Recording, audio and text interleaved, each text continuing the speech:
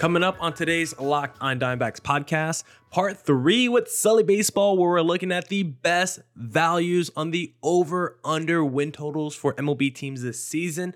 And then MLB Network dropped their top 10 projected steals list for this season. There was one Diamondback on the list, but there was one Diamondback that was totally MIA from the list. So we got to discuss that and so much more on today's Locked on Diamondbacks podcast.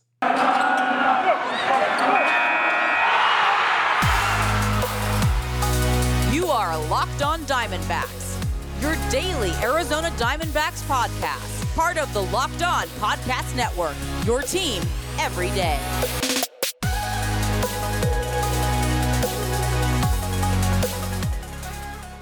Welcome in today's Locked on Diamondbacks podcast. This episode is brought to you by FanDuel Sportsbook, official sportsbook of Locked On. Make every moment more. Visit FanDuel.com/LockedOn today to get started.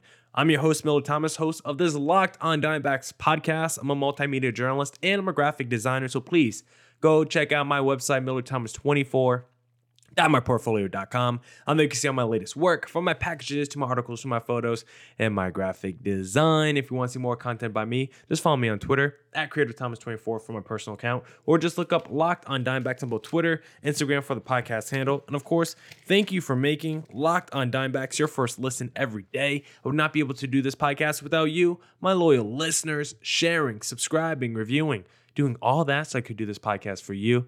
Thank you. It's free and available on all platforms, so please continue to tell your friends. And one of those platforms is YouTube, so please hit subscribe on the Locked on Diamondbacks YouTube channel. But now, let's jump right into the conversation with Sully Baseball of Locked on MLB. I got another fun one for you, Sully. These two teams, I think, are being undervalued in the over-unders. Okay. Both the Seattle Mariners and Cleveland Guardians at 86.5 wins. Oh yeah, Easy, right? I like the Guardians to win the division. I like the Guardians pitching. I like the Guardians youth. I like the fact that the Guardians had a year last year with. I mean, they're the youngest team in baseball with playoff experience and a Hall of Fame manager and good pitching. And I mean, the White Sox aren't going to have the late Tony La Russa managing them anymore. And I think Minnesota was leading the division in September before they had the disastrous final 3 weeks. So yeah, they finished sub 500. They're better than that. But I think Cleveland is the best team. I think there are 9. I would pick Cleveland to win 90. I like Seattle. I mean, obviously Seattle, they won 90 games each of the last 2 years. One was good enough to make the playoffs. The other wasn't good enough to make the playoffs. Obviously they made the division series. They got that proverbial monkey off their back. They're a good team, and they added Teoscar Hernandez. Yeah. And I think they're a team that's going to, they're going to have another year of Julio Rodriguez. They're going to have another year with a good pitching staff, and without wondering, are we going to make the playoffs? We're going to make the playoffs. Yeah, you did, and you can make it again. So I think both Seattle and Cleveland are 90-win teams. I think Houston's going to win the West. I think Houston's still the best team in the American League. I actually don't even think it's close. But Seattle is certainly a wild card team, and I think Cleveland is the best team in the Central. Yeah, I would smash the over on both of them. Yeah, me too. I don't see how the Mariners don't get to 90 wins, just because look at that rotation. You're going to get a full year now of Luis Castillo with the Robbie Rays, with the Logan Gilberts, with the Flexens and the George Kirbys. Like, all those guys are like in their mid-20s. All of them are really good quality starters. Plus all those guys in your lineup as well with another year of progression. I just love this Mariners team. They're young. I think they're just going to smash that over. And like the Cleveland Guardians, I think it's just more of a case of I hate that division. Like the Chicago White Sox are projected at 83.5 wins on FanDuel. Like, I'm hitting the under on that. I'm not really a big White Sox team guy this year. And the Twins, I think they'll probably do what they did last year. Probably. Where do they have the Twins at? They have the Twins. They are currently sitting at 84.5 wins. So one more projected win than the White Sox. So if I think that's high for the Twins. Yeah. So you got you got the Guardians at 86, Twins at 84, and the White Sox at 83. Like someone in that division has to win at least 88 games. So if I'm picking someone to win 88 games to win that division, I'm smashing on the Cleveland Guardians. Yeah. I think you have to take the over on the Guardians when you just compare it to that division. Yeah. Okay. And then maybe one final one, Sully, that I found kind of interesting. The St. Louis Cardinals are only at 88.5. Oh, man. I think no. I think they're easily a 90-win team. Yeah, because the Brewers are only 86.5 wins projected. And I think that. And remember, the Brewers finished one game behind the eventual National League champion Philadelphia Phillies. Phillies 89.5 to throw it out. I like the Cardinals. I like the Cardinals team, and I also like that the Cardinals could potentially be in a position to.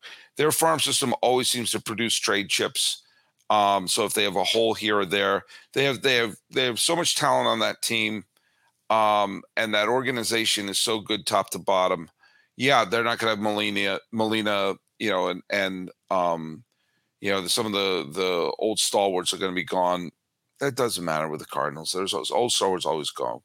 So I liked the Cardinals are the team in that division I like the most, more so than Milwaukee.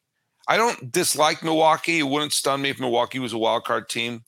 But I think Milwaukee is like an 82, 83 win team. And I think the Cardinals are going to win that division by 8 or 9 games. So I think there would be a 90. If I were to pick a number, force me to pick a number, I'll say 91 wins for St. Louis. Again, I could have egg on my face. I picked Jose Barrios to win the Cy Young Award last year. I've been wrong before. I'll be wrong again. I'm sure if you listen to my recordings last year, I was all but guaranteeing the White Sox to win the division, but I like St. Louis winning the division. I think White Sox have been like my dark horse AL team the last 2 years, and they've just completely disappointed. Yeah, that horse is glue now. Yeah. The Cardinals, I'm smashing that. I mean, I think they have to hit 90 wins and win that division. I think that's pretty easily. Sully and I will continue that conversation. And if you like any of the odds that you're listening to and you want to place some money down, the best place to do it and the only place to do it is FanDuel, because this year, the only app you need at your Super Bowl party is FanDuel, America's #1 sportsbook. We're really excited about our new sports betting partner, of course, for Locked On, because they're the #1 sportsbook in America. FanDuel is. And if you're new to FanDuel, that's even better. They have so many great features that make betting on sports fun and easy. Download FanDuel now so you can bet Super Bowl 57 with a no sweat first bet. You'll get up to $3,000 back in bonus bets if your first bet doesn't win. FanDuel lets you bet on everything from money line to point spreads to who will score a touchdown. This Sunday, Super Bowl Sunday, best believe I'm going to wake up Sunday morning. I'm going to check the lines, and whoever has the plus money, whether it's Chiefs or Eagles, I'm riding with that team because I like to bet on good odds. I like to double my money, and the only place I do that is FanDuel, because the FanDuel Sportsbook app is safe, secure, and super easy to use. Best of all, you can get your paid winnings instantly. That's right. They pay you out instantly. So join FanDuel today at FanDuel.com/lockedon to claim your no sweat first bet on Super Bowl 57. That's FanDuel.com/lockedon. Make every moment more. FanDuel, official sportsbook partner of the NFL.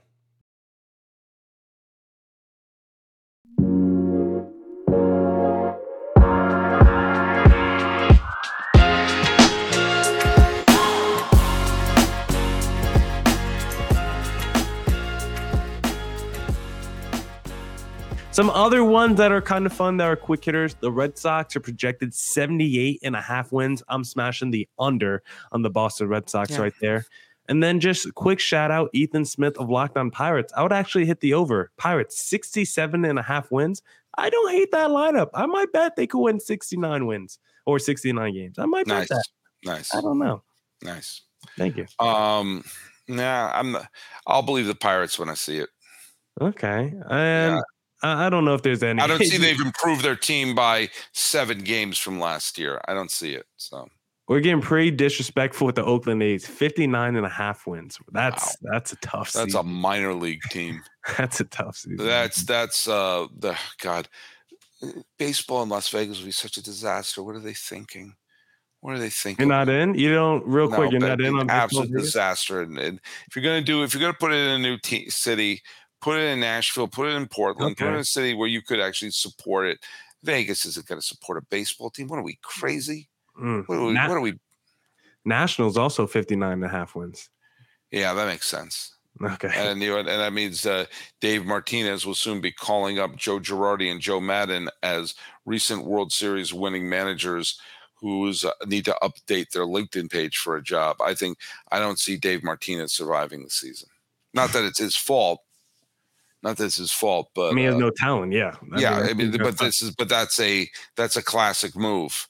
Well, I mean, they're not good now, Dave.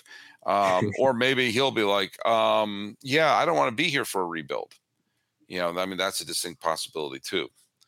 We'll see. If you think the AL East could send 3 teams to, could have 3 teams that win 90 games again, the Rays are projected 89.5, and then the Blue Jays 90.5. I can see.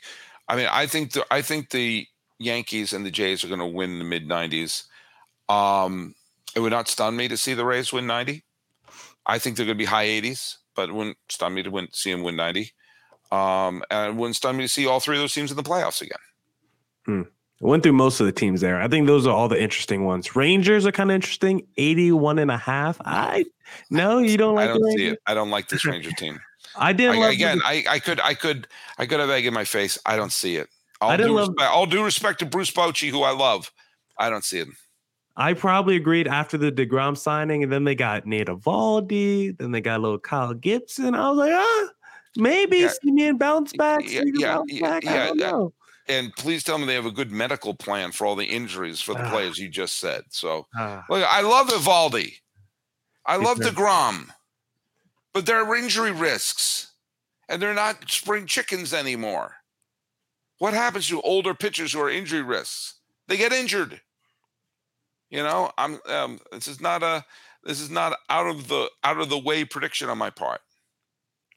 You know what's kind of fun when looking at the division winners? Dodgers -140, Padres +140, pretty close in the odds. Kind of a toss-up between those 2 teams to win the NOS as it currently stands. Yeah.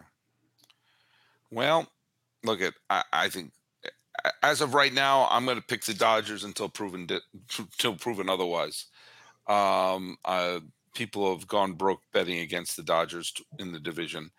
I'm riding with the X-Man. I'm riding with the X-Man to win that division. Padres are going to be very good. Very, very good. I think the Dodgers are going to win the division because that's just always what happens. That's fair. It's like death and taxes. Death taxes of the Dodgers winning the division and somehow finding a way to lose in the playoffs. Yes, that's what we want to see. I mean, the perfect season is Dodgers win 105 games and lose in the first round again. I mean, I want to see those franchise records get broken in the regular season so the Hearts could be ripped down in the playoffs. Right down the street from me right now, ladies and gentlemen. All right, well, look man. We covered a lot here. Man, you said you can only do 20 minutes today. Look at you, powering through. Look at us. Yeah, I am. We gotta. I gotta go ice my arm. Maybe do a cortisone shot. Millard Thomas, tell people where they can follow your great show. Follow my personal Twitter account at CreatorThomas24. Follow the show account, Locked On Diamondbacks. Just search it up, Twitter, Instagram. Follow us on YouTube as well. Please, Locked On Diamondbacks. Please hit subscribe. And, of course, we're on all your podcasting platforms. You can follow us at Locked On MLB Pods and Twister. And while you're playing Twister or watching the film Twister, or on Twitter. And you can follow me and Sully Baseball on Twitter, Sully Baseball Podcast on Instagram. Running out of gas with our friend Millard Thomas. 2-2 when I said I don't know if I had the energy for 1. This has been Locked On MLB, Locked On Diamondbacks crossover for the 6th and 7th of February. I'm Paul Francis Sullivan. Call me Sully. That's Millard Thomas. Let's fist pump as I'm about to fall asleep. We'll continue the podcast, but first I want to talk to you guys about Built Bar, because if you're looking for a delicious treat but don't want all the fat and calories, then you gotta try a Built Bar, because we just got through the holidays. It's February now. A lot of y'all probably starting to slip a little bit, but not me, because for me, being healthy is a lifestyle. But even with that being said, I have to admit, I still have a sweet tooth. I still have candy cravings and junk cravings. And after the gym, when I'm getting that little sugar rush, I don't go to the grocery store and go down the candy aisle and buy some gummy bears. No. Go to the grocery store. I go to Walmart or Sam's Club and I pick up a box of Built Bars because Built Bars are low calorie, low sugar, high protein, high fiber, great for a keto diet, covered in a 100% real chocolate, soft and easy to chew. It makes you think that you're eating a candy bar when in reality you're actually eating a protein bar. And like I said, you don't have to just go to built.com anymore. Now go to your nearest Walmart or Sam's Club to pick up a box. I suggest the cookies and cream because that's my absolute favorite flavor. Built Bar, built.com, Walmart or Sam's Club. Pick up a big box today and you won't regret it.